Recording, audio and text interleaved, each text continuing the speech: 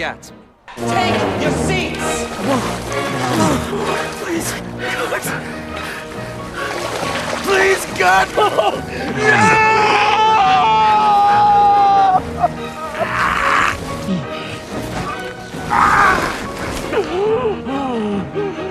Matt, boom, boom, boom, boom, boom, boom. I am fucking full!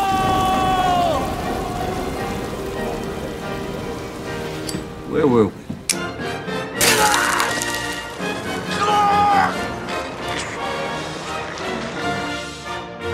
Line. Can we just go back, please? Can we just cut? Can we just cut? I've had just about enough of this nonsense. Good afternoon. And the Oscar goes to Leonardo DiCaprio. You're listening to another very special episode of Classic Movies Live presents Losing It Over Leo. Today, we are talking about we're almost at the end of the series now. We're talking about our second to last movie that was originally planned in this series, and potentially the second to last movie we talk about. I think we're going to continue on past that, but we are almost at the end. Today we're going to talk about one of my favorite movies that, going into this whole thing, we'll see if I still have that opinion. We're going to talk about The Wolf of Wall Street. We're back to Martin Scorsese once again. Pierre, how does it feel to watch another Martin Scorsese movie? I'm pretty great, honestly, with I think that this is probably his most famous and most interesting collaboration with Leo. I also think it's the first time Leo produced a movie with Scorsese, right? Think so. Yeah. So did he produce this? He did. He was a producer. Oh, yeah, he so did. He was also, from what I saw, he was actually a pretty big, or he had a part in casting Jonah Hill as well in this, and in the role of, I can't remember, but anyway, so yeah, he had a pretty good role, and I honestly think, I don't know if it was because they collaborated specifically, but this was, I think, a very perfect Scorsese movie, if that makes sense, and biopic wise. Mm-hmm. This it sort of I think it still has not necessarily the problems, but it still has a couple of the trademark Scorsese biopic things. But on the other hand, it feels a little smoother, I guess, if that makes sense. Like, Scorsese wanted to tell this story, and Leo clearly wanted to play this role. So, those two collaborating on how exactly the story gets told just seems like a really good, it worked out really well for this movie. Yeah, and I think I guess, do you know what the book is called? Is it also called Wolf of Wall Street? It's called The Wolf of Wall Street, yeah. Yeah, so I don't know if Scorsese picked it, but very good source material, and it has a lot of because I think this movie takes it further than the traditional biopic in that, in my opinion, it has a lot of very, very, very subtle themes and commentary on I guess classism and Wall Street in general, their lifestyle. So, real quick, what we were saying about this being a Scorsese biopic, and that it worked really well with Leo and him. This was a movie that Leonardo DiCaprio won the rights to. He got the rights to the book, and then he didn't necessarily scout Scorsese, but him and his production company pretty much got Scorsese for this. So this was Leo wanting to do this project, and then Scorsese getting in on it. Yeah, that's actually pretty cool. Maybe that's probably why I actually think this is Leo's best performance, or one of his best, if not the best performance. This is definitely my favorite Leo performance so far. Yeah, there you go. He just really dug into this role, and even though I don't think Leo's ever half-assed a role, maybe in Great Gatsby, I'm not sure, but this is. I think that if he's ever half-assed, a lot of fun. Sorry, I was just going to say, I think if he's ever half-assed a role, we have not yet seen that movie. Yeah, exactly. We've skipped a couple, and we've skipped a couple of the ones that people consider the bad ones. Yeah, but this was Leo on another level, if that makes sense. So Oh, I've seen just behind the clips scenes of this, and Leo is he's being a normal person, and as soon as the camera goes on, you can see him just light up. It's incredible. Oh, really? Like he just that's turns cool. on. Yeah. Yeah. I should see if I can find that GIF for you. It's really good. That'd be cool to see. But yeah, anyway, so yeah, this movie is based on the life of who? Jordan Belfort. Jordan Belfort, who is a young Wall Street. I guess he has an interest in working in Wall Street, and then he's kind of quickly corrupted by it, but then is let go from Wall Street when the firm he's working for collapses in one of the stock market crashes. I think it was in the 80s. 87. 87, yeah. And then after that, he creates his own investment firm, I guess, but through very or much, I guess in this case, it's much more illegal practices. After discovering how much money he could make from penny stock specifically, which is definitely a way of screwing over your customers, I guess, in that business. I think, and then he takes that to higher levels as the movie goes on. I think what he's doing in the beginning isn't even necessarily illegal. It's extremely immoral, obviously, because he's just like cheating people out of money. But what he's doing is, so normally on the stock market, as a stockbroker, you would trade in stocks that are for companies that are actually listed on the stock market. So like Microsoft, Amazon, stuff like that. And he makes like a very, very small commission doing that. But with penny stocks, you're trading stock in companies that have technically gone public, but like aren't on the stock market because they don't have the capital to be there. So like you're buying stocks for like 3 cents a share, and the person who sells that to you, the stockbroker who sells it to you, gets 50% commission instead of like 2%. So what they do is they just sell a bunch of stocks in companies, or a bunch of shares in companies that they don't believe in at all. And then they get, if someone pays $10,000 to buy stocks in, some airline that's not going anywhere, they just made the person that sold them that $10,000 of stocks just made $5,000, if I'm understanding correctly. So it's taking advantage of people, but at least at the very beginning, it's technically not illegal. It's just that he's like, it's just that the reason it's not illegal is like nobody goes very far in that industry, is what it sounds like. No, well, it was interesting seeing as because he was a trained Wall Street salesman essentially, and he was given I guess dumb people to rip off, or dumber people than the people, like the rich people he was selling to at first, and then also I guess compared to everyone else in that penny stock field, he was the only one with the actual salesmanship to invest or to draw people in. So it was interesting to see. I honestly, it seems like a really smart idea, at least at the time. Not in terms of ripping people off, but like it feels like one of those things where it's too good to be true, right? And it might have been written to convenience the plot, but I guess this was actually how it happened, I'm guessing. So I guess that in part makes it a really good find for Leo when he found this story, because it is a really good story. And I think. No, go ahead. Oh, I was going to say, I think what's kind of interesting there is, so I just described basically what they're doing with the stocks, and when at the very beginning, like you said, they're working with, they say dumb people, but essentially it's, people who aren't going to be actually going to the real stock market because they can't afford to put $10,000 into Amazon, but they can maybe afford to put $300 into, I don't know, a fax machine company. But like, so they're working with middle class and lower people. And then like his big strategy that sort of sets the whole thing in motion is he trains his penny stockbrokers to sell to rich people. And so, he also does a lot of illegal things, but I think it's kind of interesting that like he immediately becomes not only does he immediately become the bad guy, but like he's immediately being hunted down the moment he starts selling to rich people instead of poor people, which is fairly subtle, maybe, but like that's already one of this movie's comments on class, I think. Yeah, for sure. That's what I think this movie can sometimes get I think it's actually like very frequently misinterpreted just because it, on the surface, I think it very, very much glorifies Wall Street. At least that's what it seems like.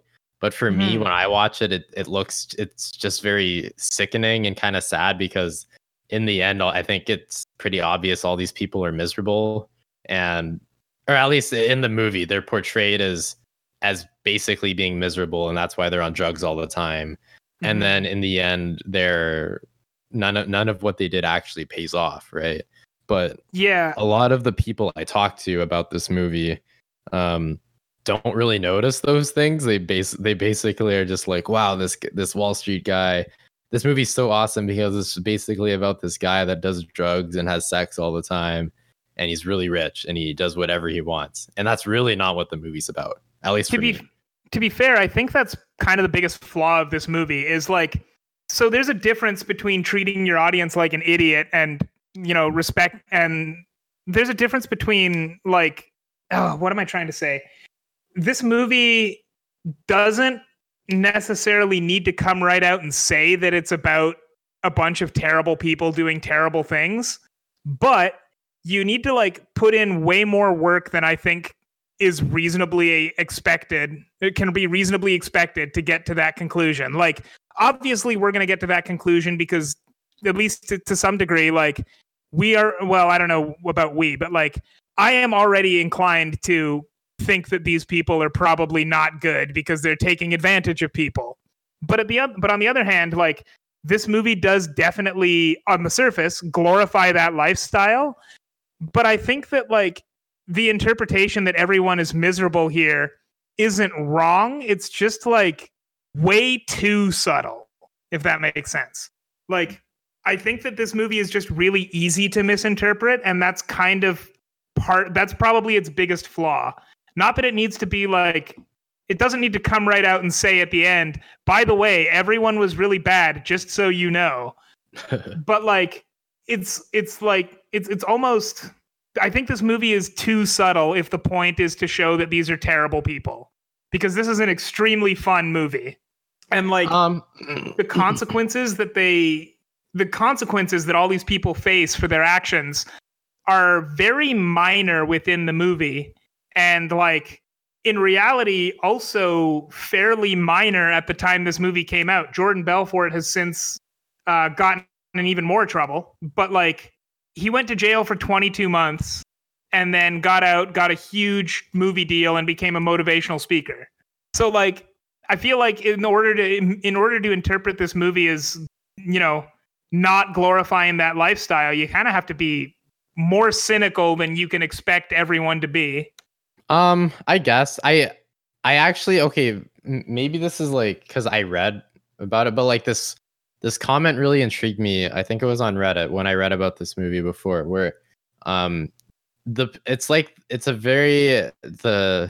guess you're right in that it's too subtle, because I think the commentary is very meta, in that I think all the signs of this movie basically satirizing Wall Street and making it look stupid are there.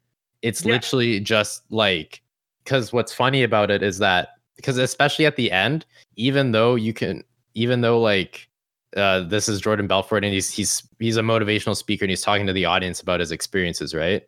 It's like no one cares about what happened to him or why he got there. Everyone is just in awe of the possibility of having his life and being that rich at a certain point, no matter the consequences or what they have to do to achieve it. And I think that's like kind of a commentary on the audience as well, in that you have all these people that can watch the movie and they will notice that this life is probably not that good and not that healthy. And it literally, like, on screen shows the kind of downfall of this lifestyle, at least for Jordan Belfort. But it doesn't matter because everyone's still in awe of being able to achieve that lifestyle because of all the fame, like all the glamour and the extravagance of it.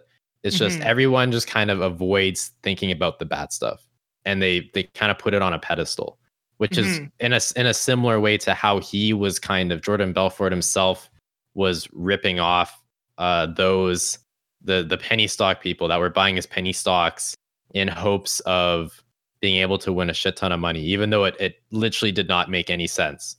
Right. So the movie's like doing kind of the same thing. Like, again, you're right. It's not subtle at all, but I think that's what makes the movie so brilliant. And also it works really well in terms of selling the movie too, because you can have people that are looking for deeper meaning in a movie and you'll find that. And then there are those that, just want to have a good time and watch a crazy ass movie, and they'll literally also get the same thing. So it does both things extremely well. And that's really impressive. And I can't think of many movies that are able to do that as well as this one. Yeah. I mean, I can't argue with any of that. So yeah, that was my rant. But anyways, going to Leo, like this was such a versatile role for him. He had to do many crazy things in this movie, and he was able to pull them off every single time, like being insane, like taking an insane amount of drugs and like being near death and acting it like he had to act innocent at first and be kind of the naive Wall Street new guy on the block, and you kind of grow to see this monster that's kind of created out of himself. It's just a really good performance, and I don't know many other actors that could have like carried this movie, because keep in mind this is a 3-hour long movie, and it's also very centered on Leo's character, very character centric. It's almost a character study, although I would not say that Jordan Belfort is getting as much characterization as that implies in this, even though he's a well-developed character, but it really doesn't feel like a typical character study. Yeah, that's fair. But either way, like, it was just, if I had to give a best performance, at least from what we've seen, I definitely say this is his best performance. And I don't even know what else to say. I just really wish he won the Oscar for this movie. I was very upset that he didn't. I guess he was up against some good competition, but I really think that he should have gotten it. I don't know who won that year. Matthew McConaughey, who was also in this movie, Dallas Buyers Club. Yeah. To be fair, Oscar winner Matthew McConaughey did an incredible job in Dallas Buyers Club. Like, he's probably the guy that if it wasn't going to go to Leo, it was going to go to him. Yeah. But I think Leo did a better job here. Yeah. It's crazy how that came out of nowhere too. That like that was Matthew McConaughey's first like really famous role, I guess, in quite a while. I'm pretty sure that Matthew McConaughey had been in good movies before 2013, which is the year this movie came out, and also Dallas Buyers Club. On the other hand, Matthew McConaughey, to my experience, was not taken seriously as an actor before that. At least, the mainstream opinion of him was not taking him seriously as an actor. But he did that, and then I think this was either the year that this might have been the year that True Detective came out too. It was the year after, I believe. But it was this True Detective and Interstellar like really brought him into the spotlight again. Yeah, the reason I say Oscar winner Matthew McConaughey is because that's a joke I've heard on a lot of late night shows.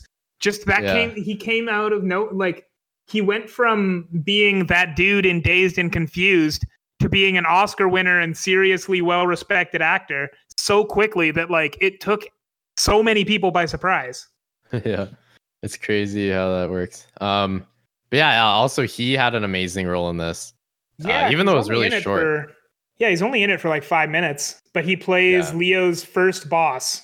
Yeah, essentially his mentor character, I guess, that brings him into the fold. So Leo goes into this whole thing, Jordan Belfort, I guess, bright-eyed, bushy-tailed, and, I'm going to make millions of dollars on the stock market, and I'm going to make other people millions of dollars on the stock market too, because I'm a stockbroker, and that's what stockbrokers do. Yeah. And Matthew McConaughey, takes him aside and says, no, you're going to make $1 million. Don't care about anyone else. And then gets him really drunk and gives him a bunch of cocaine and tells him to jerk off 3 times a day. Yeah.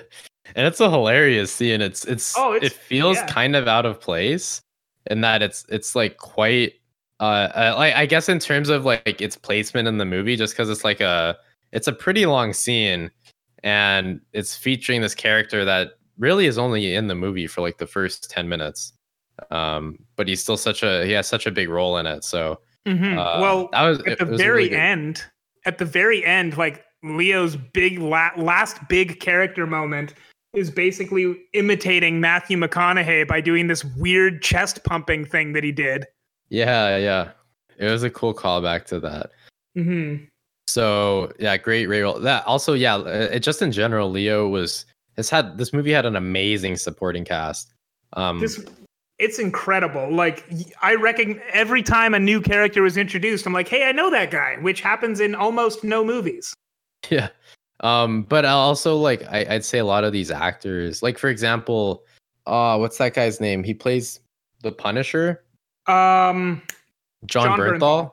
Yeah, like this was one of his first bigger roles. He was amazing in this movie. Yeah. It was awesome seeing Jonah Hill. I think this was his first Oscar nom. He was amazing. I think Moneyball was his first. I think this was his second.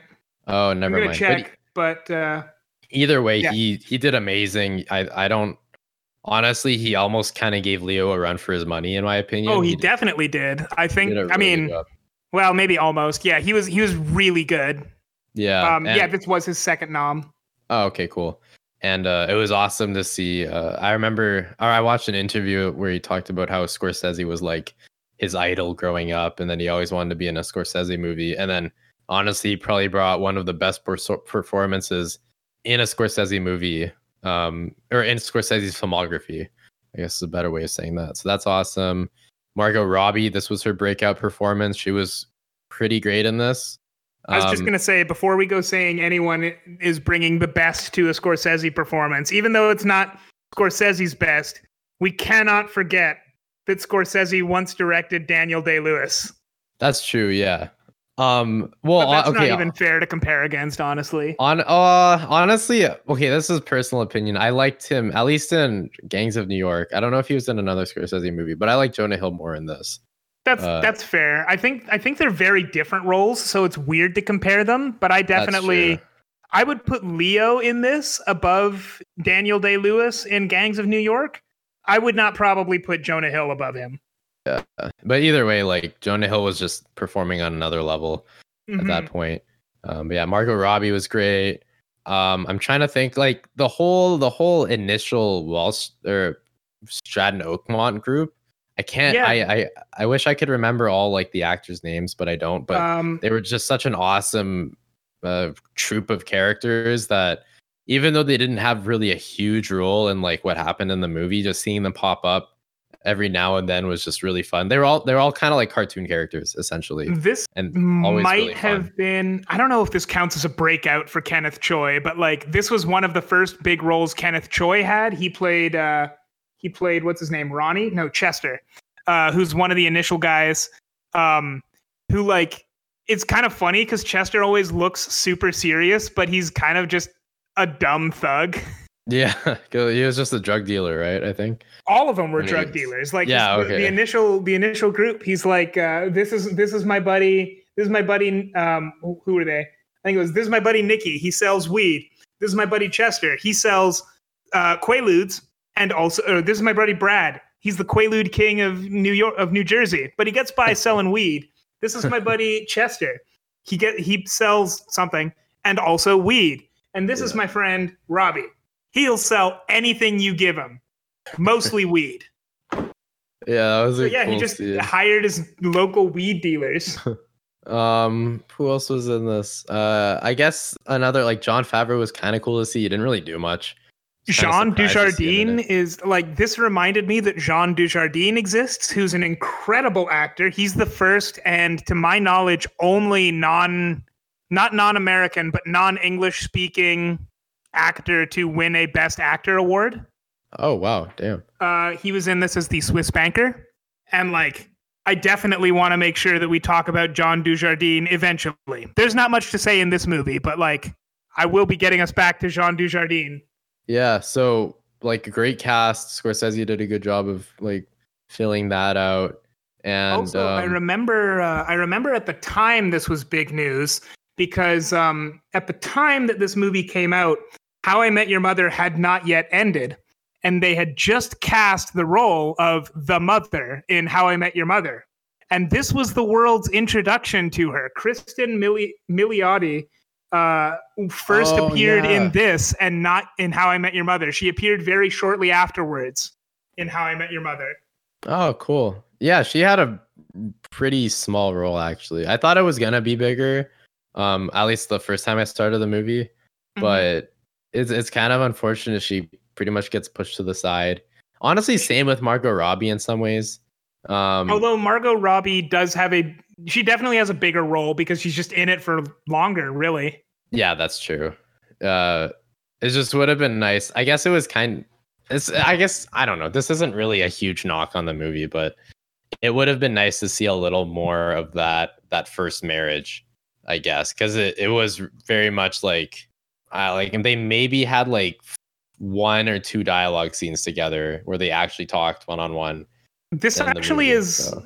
I remember how earlier I said Martin Scorsese has like certain things that are always not necessarily issues, but certainly always there in his biopics. The first marriage kind of felt like that because Martin Scorsese will tell you the whole story, and like, you know, he'll tell you like he's not going to start somewhere. He's not going to start somewhere halfway through and then just bring you up to speed. He's going to tell you everything, which is fine. He makes good movies out of it. But like you end up with some scenes that, even though they are important, they feel like they're there mostly to fill out backstory than to actually add very much.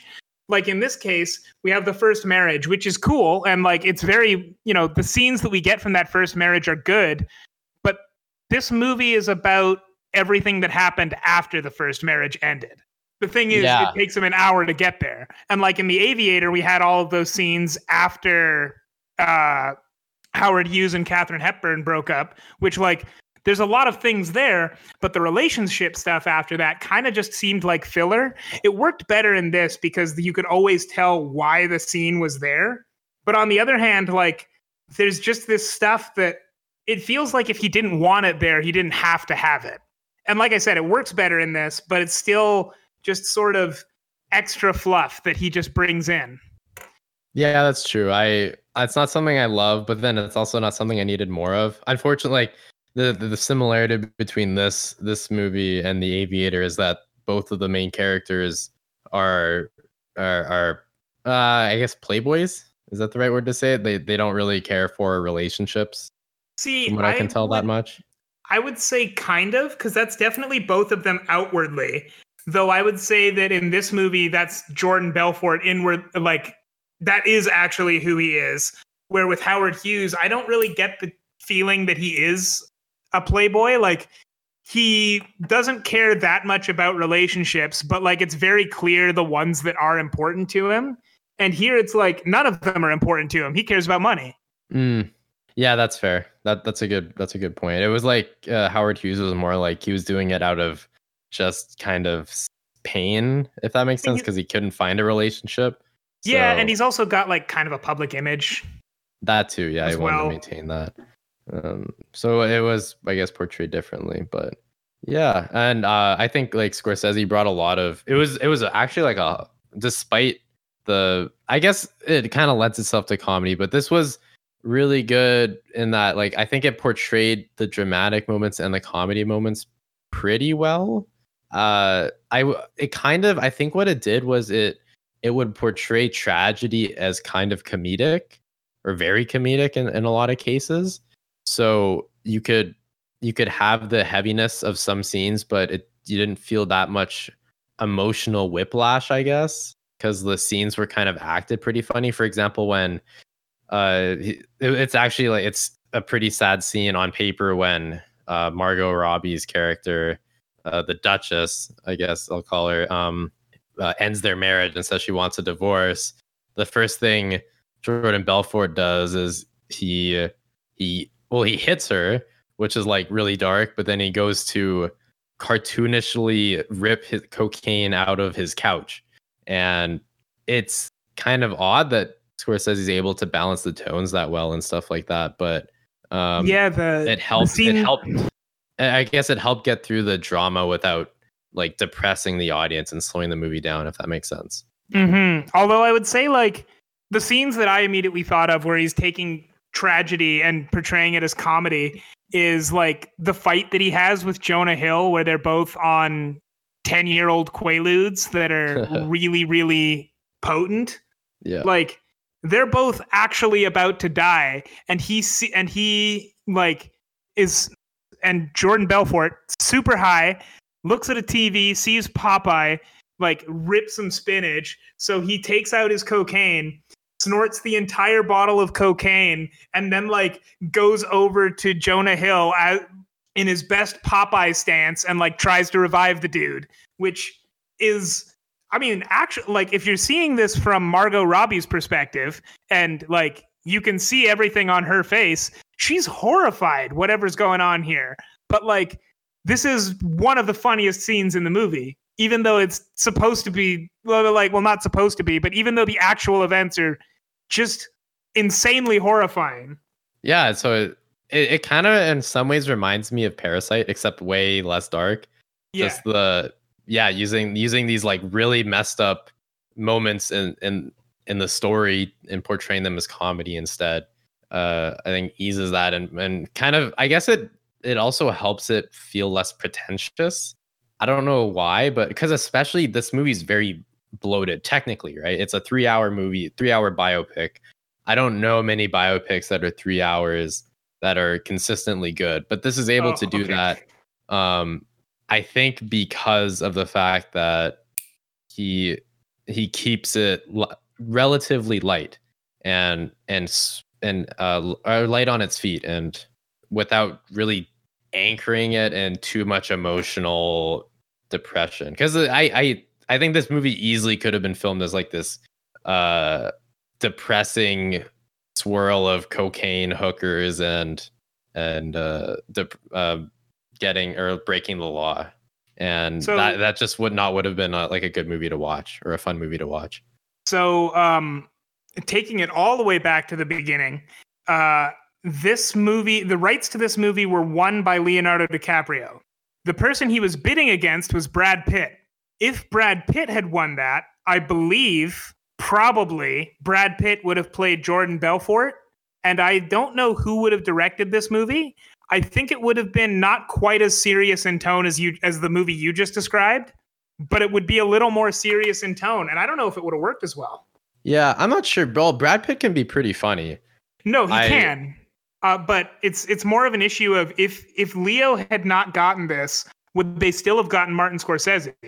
Because I really think that the combo of Leo and Martin Scorsese works really well and worked really well for this movie. And the combo of Martin Scorsese and Brad Pitt would have done fine. I don't know if it would have happened. It could have, yeah. I also think this was a good time to bring the movie to Scorsese.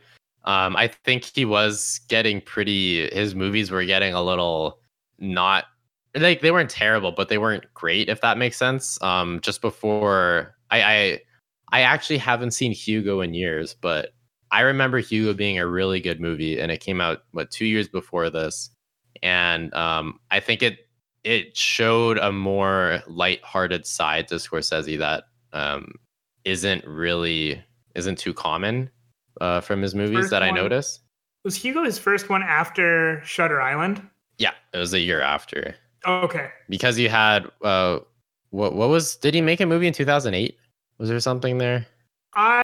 Let me check quickly. Tell you. But yeah, he'd done Shutter Island, no, The Departed, and then yeah. Yeah, he'd done 4 pretty grim movies right before Hugo, and then like Hugo and The Wolf of Wall Street are much more lighthearted. They're much more lighthearted. Yeah, even though they're very, very different in the way they choose to be lighthearted. But I think it was a great time, because maybe if this movie was brought to him a few years earlier, like maybe like in 2008 when he was doing after he finished The Departed, this movie might not have been as great in terms of comedy and stuff like that. So I really appreciate that about the movie as well. And it's cool. It's honestly really cool that you have this director that mostly directs pretty messed up movies, and he comes out. I mean, this movie is still messed up, but he's able to create an insanely funny comedy, anyways, while also balancing his grim dark themes in it, and the bloated runtime, and the fact that it's a biopic. It's really impressive. This movie, it reminded me a lot of like Scorsese's gangster movies, because he at least likes to. I think he makes a lot of gangster movies, doesn't he? And like, he did Goodfellas, and like this movie is not the same as Goodfellas, but like Goodfellas is much. I'm gonna say Goodfellas is much more lighthearted than something like The Departed, and this movie is infinitely more lighthearted than Goodfellas. But like, you know, Goodfellas has. When he does gangster movies, he's kind of glorifying the bad guys, but he's making them fun characters is his whole point. And that's kind of what he's doing here. Yeah, he really does. I also think it's directed very similar to I'd say like the narration.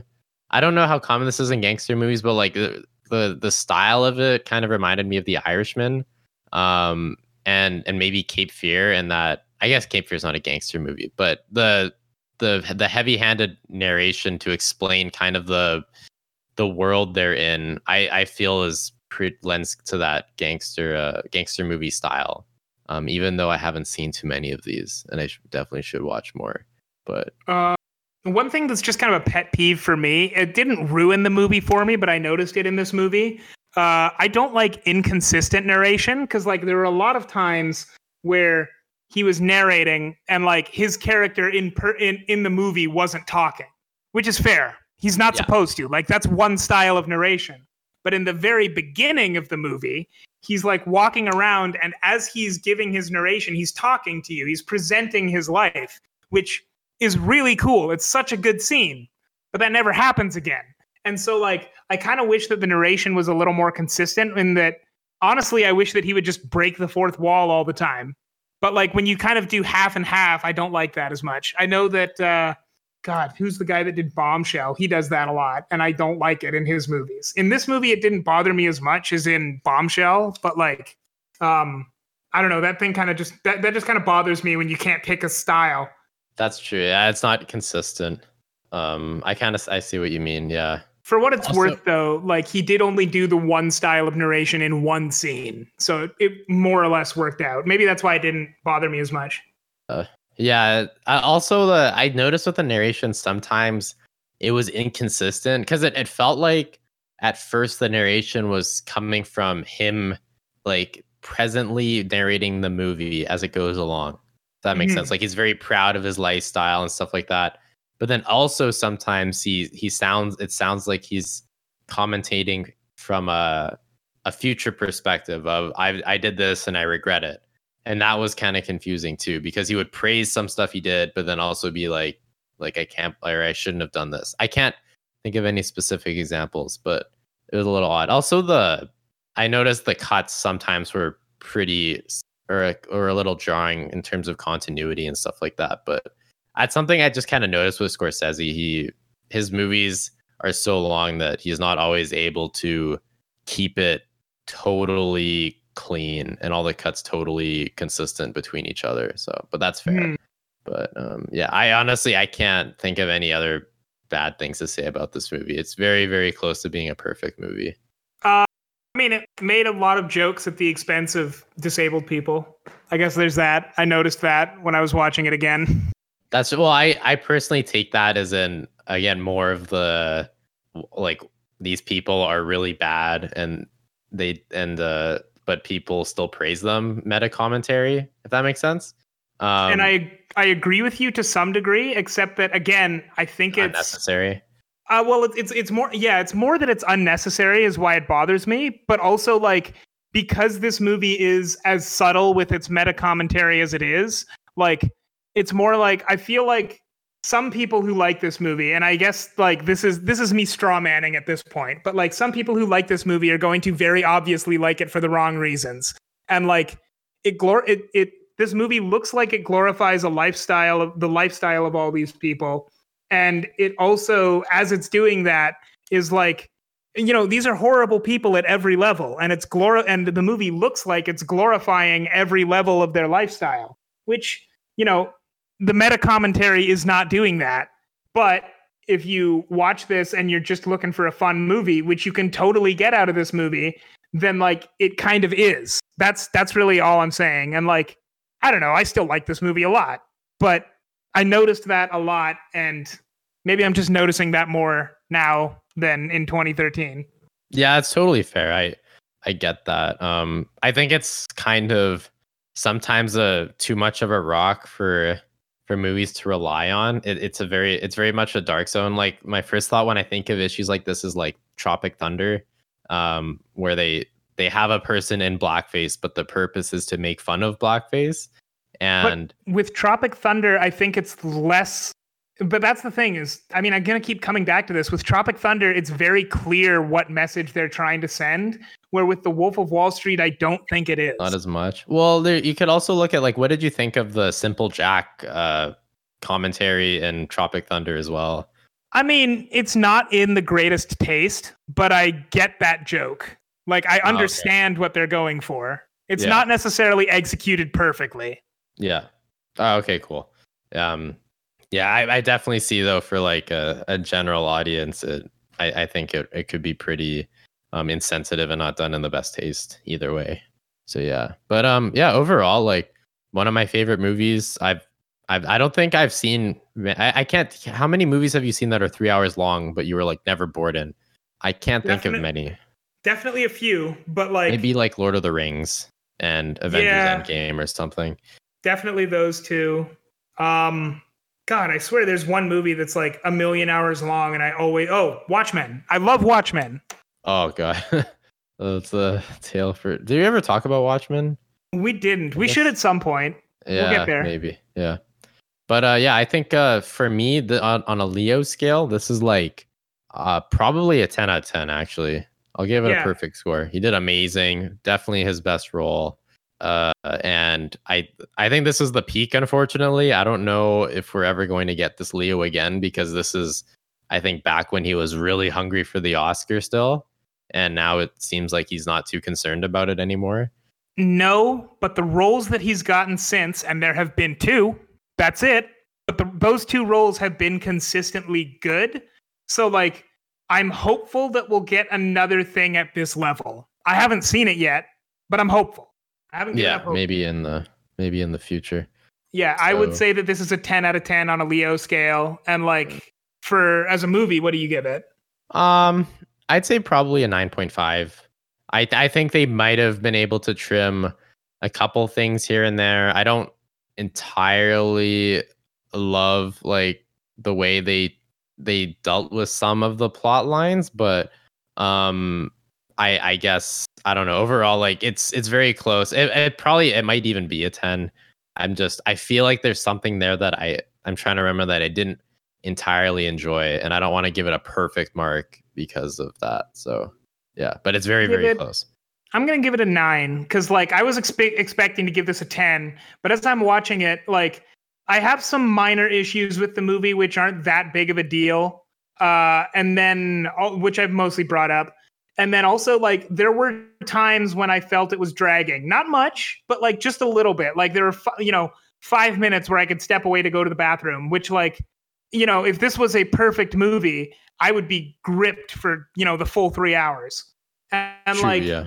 So I can't give it a perfect score either, but it's close. I don't exactly know what I would have done to fix it, but it's not perfect. Yeah, exactly. Yeah, definitely great movie, and honestly, probably one of the best movies of this decade too. So, at least, or maybe not. Okay, yeah, best, and then also like I want to say influential, but like I can't think of like movies that really like inspired or anything like that. But best and most memorable, one of the most memorable movies this decade. That is probably a fair thing to say. Yeah, thank you. So, all right, we've only got one episode left. Kind of. We're going to do some more afterwards, but we've got one big episode left because the next episode is Leo's Oscar. You ready to talk about The Revenant, dude? I am. I haven't seen that movie since it came out because honestly, I didn't love it. Was but it 3 hours? It was very, very long. I don't know if it was 3 hours. It certainly felt like 3 hours, which isn't really a good thing. But definitely a revolution, or not revolutionary. Damn, it's a very monumental movie, just specifically because it's the one Leo won, and also it contains like some amazing, like an amazing performance from Tom Hardy. Domhnall Gleeson's in this movie, puts in a great performance, and this is right after who's the director of this? Alejandro Iñárritu. Yeah, he was coming off the high of Birdman to this movie. So there are some incredible scenes in this. I don't know who the cinematographer was, but like the cinematographer just like blew it out of the park too. Yeah, it's definitely an experience, even though it's not the greatest movie, which is odd to say. And it's gonna be an emotional episode for me too, because way back when, in 2013, roughly. I had another podcast with a friend of mine, and every single episode I would make sure to mention the upcoming movie, The Revenant, because it was my most anticipated movie for like 2 years. I don't even remember if we did an episode on it. I hope we did, but like I remember I didn't love it the first time I saw it, which was really disappointing because, like I said, I'd been looking forward to that movie publicly for 2 years. Yeah, I was looking forward to it for a long time too. Just in terms of, I saw Birdman. I didn't love it, but honestly, also I think the biggest thing for me was seeing Emmanuel Lubezki's work. I think that's what his name is, the cinematographer in this. Oh, okay. Yeah, I wasn't saying that, but he is an amazing cinematographer. I haven't seen, he hasn't done too many movies, but I put him up there with Roger, like a potential like Roger Deakins equivalent cinematographer, even though he's only really, I think, done 2 or 3 really big movies. You are correct about the cinematographer. Yeah. So yeah, we'll see you next time for The Revenant.